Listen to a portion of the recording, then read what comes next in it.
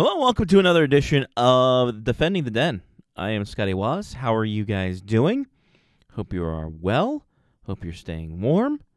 It's getting cold out there. It's December. What should we expect? Only a few more shopping days until Christmas, so be dialing. Hey, why not go over to the Maryland Black Bears shop? It's a cheap plug. Go over there, or go to the Face Off Hockey Show shop. It's got all the goodies you could have for all the shows that are on that network. So it's including this one. So it's all there for you. Shopping season. Good last-minute gift. Or if you don't know what to get somebody, here's a hoodie from a podcast you may or may not have listened to or know about. How about that? Something we do know about, the Maryland Black Bears. They were in action going up to Attleboro, Massachusetts for the first time this season. First time facing Northeast overall.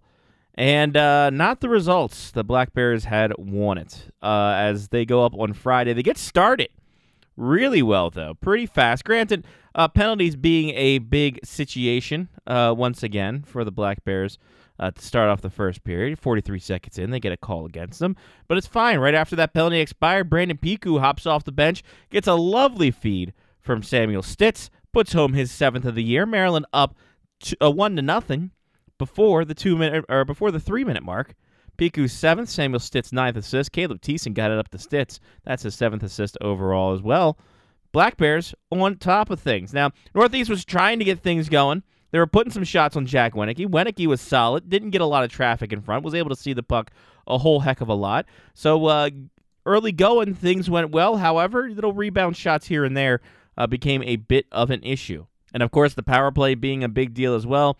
Black Bears getting 3 penalties in the first period. Results one of them, the second one, resulted in a power play goal from Ryan Remick of Northeast. Just a scrum in front, gather up a rebound, potted it home for his first of the year, and we are tied up for fourth of the year rather, and we are tied up in this one. Maryland out shooting Northeast 12-9 in this one, and they would really command the offense all the way through. They had a big step in their game, able to get shots through, able to find the wide area, able to have great possession in the offensive zone. Given the fact they didn't have many power plays in the second period. So, I mean, they had a lot of shots on 17-5 the shots, but just couldn't find that break. There was a flurry in front, had a ton to go to. They had a couple of chances in front. Toby Hopp was playing very well for Northeast. And then right the other way, Jake LaRusso streaking down, gets a little bit behind the defense, pops one home. That is his 14th of the year. And there we go, Northeast up, even though Maryland had a lot of the possession. Again, getting possession once again, driving to the net, making sure that they were making the shots count, trying to get one past Hopp. Didn't happen. Down the other way, Frank DeConda picks up a rebound on a wild shot from David Andrechuk. Boom.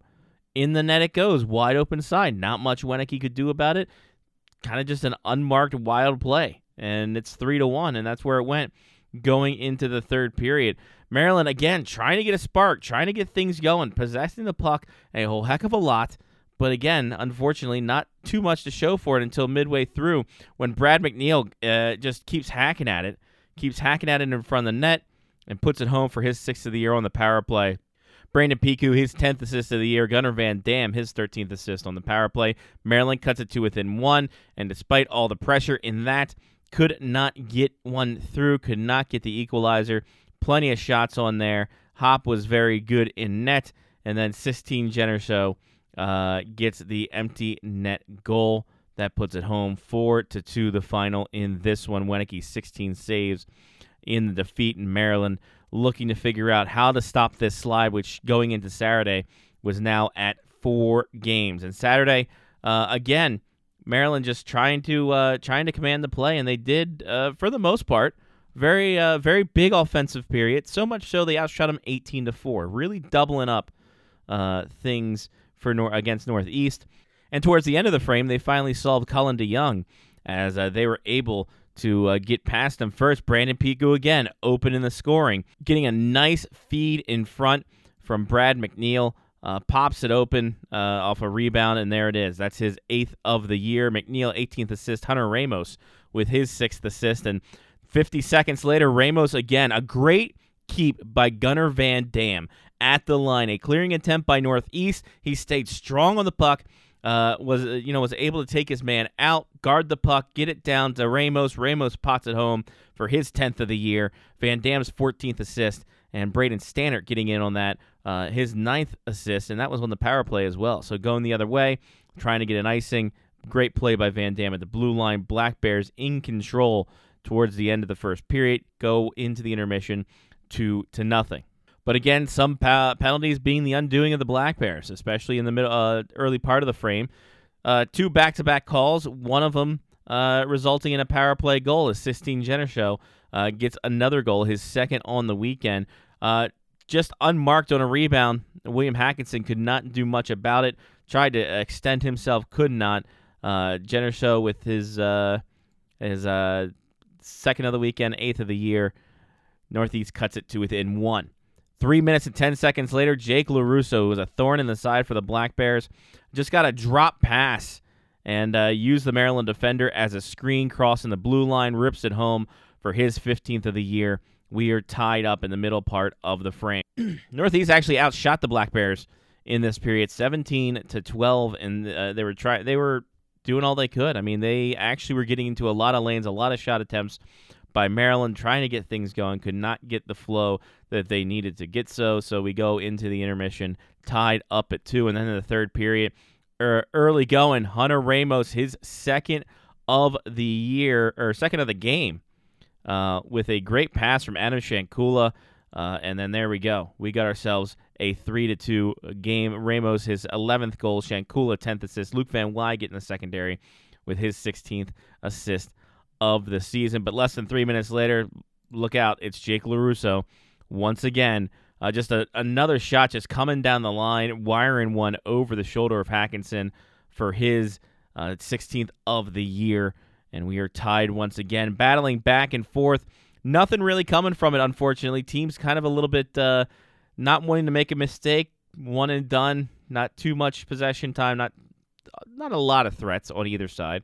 But there we go, into the intermission, or go into the break. No intermission from third into overtime until playoffs. And Maryland is in their second overtime game of the year. And unfortunately, this was no bueno. A very ticky-tack penalty call against the Black Bears as Brandon Piku was coming in on a bit of a breakaway. And Brad McNeil is just trying to follow up for a possible rebound, gets tied up with a Northeast player. Northeast player goes down, arm goes up for some reason. They call interference. What can you do? On the power play, David Andrechuk rips one home for his 9th of the year, ends the game, and the Black Bears drop this one despite getting a point in this one. Hackinson, 30 saves on the defeat. So the Black Bears now 5-game losing skid. Unfortunately, started off with a overtime loss in Johnstown, and now they've been swept the last 2 weekends. So now they have to figure out what they can do. Upside, they are still in first place. Getting those wins ahead of time, banking those wins, always good. I mean, ups and downs of the season, you had to figure this, that couldn't last. Those kind of win streaks couldn't last, so the Black Bears now kind of feeling the adversity after we go through a couple times around the schedule cycle, and teams are starting to get a little feeling out period on this one. So Black Bears at 42, they are 11 points up on Northeast, and they are 13 points up on New Jersey and 17 points up on Maine, who are in 4th spot. But again, a lot of games in hands for Maryland. They lead the division with 28 games played already. Only the Fairbanks Ice Dogs have more games played on the year than Maryland does. So obviously that's something to look forward to. Maryland also the only team with 100 goals so far this season. So they got that going for them, which is nice. But, like I said, 5-game skidder right now after a big 7-game win streak, I think it was. And now Maryland faces off against Philadelphia, who is currently 6th in the division. They're on a 2-game win streak. They swept Danbury, I do believe it was. Philadelphia 5-5 in their last 10. And Maryland's kind of had Philadelphia's number, 5-0 already this season against the Rebels. 2 shutouts as well. But also, you can't just assume that kind of stuff's going to happen every time. So the Black Bears are going to have to figure out what they can do to get back on the winning track and just see what they can do against Philadelphia. This is a prime prime game for them to get back going. It's the last home weekend of the calendar year of 2022. So we will see what happens now and if this is going to be a turning point for your Black Bears moving ahead in the season. Looking at the top scorers in the NAHL, Christian Catalano holding firm, even though he did not have any points this weekend. 20 goals, 14 assists for 34 points, topping the league. And Dimitri Kibru currently at the 6th spot, 27 points, tied for 6th with 3 other players. Sean Kilcullen leading the way defensively with 22 points, with Luke Van Wyatt right behind him at 20 points in 2nd spot there. So Maryland doing what they can for sure. I mean, offense pretty solid. Defensively, they have been fairly good. Jack Winicky also in the top spot. Him and Hackinson in the top 10 for goals against average, with Hackinson leading the league in wins with 13 wins out of his 17 games.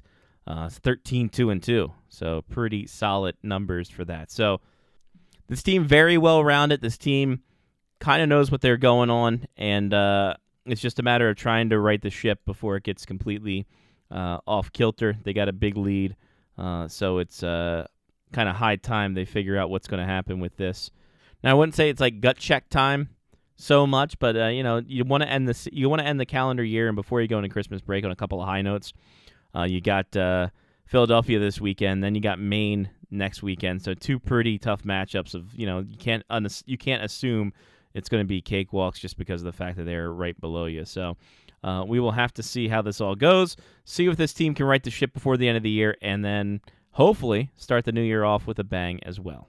Little alumni news to close you out here. Ryan Bottrill named ECAC Rookie of the Week.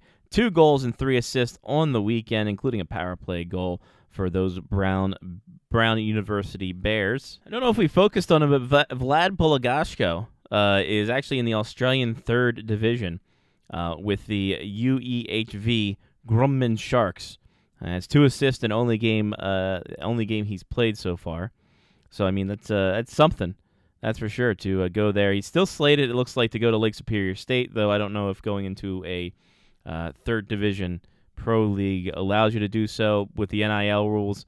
Who the heck knows, right? It's one of those questionable things overall. Jack Blanchette for the Powell River Kings of the BCHL having himself a go at it. 8 goals, 8 assists in 22 games thus far, as he is doing great from the point up there in the BCHL.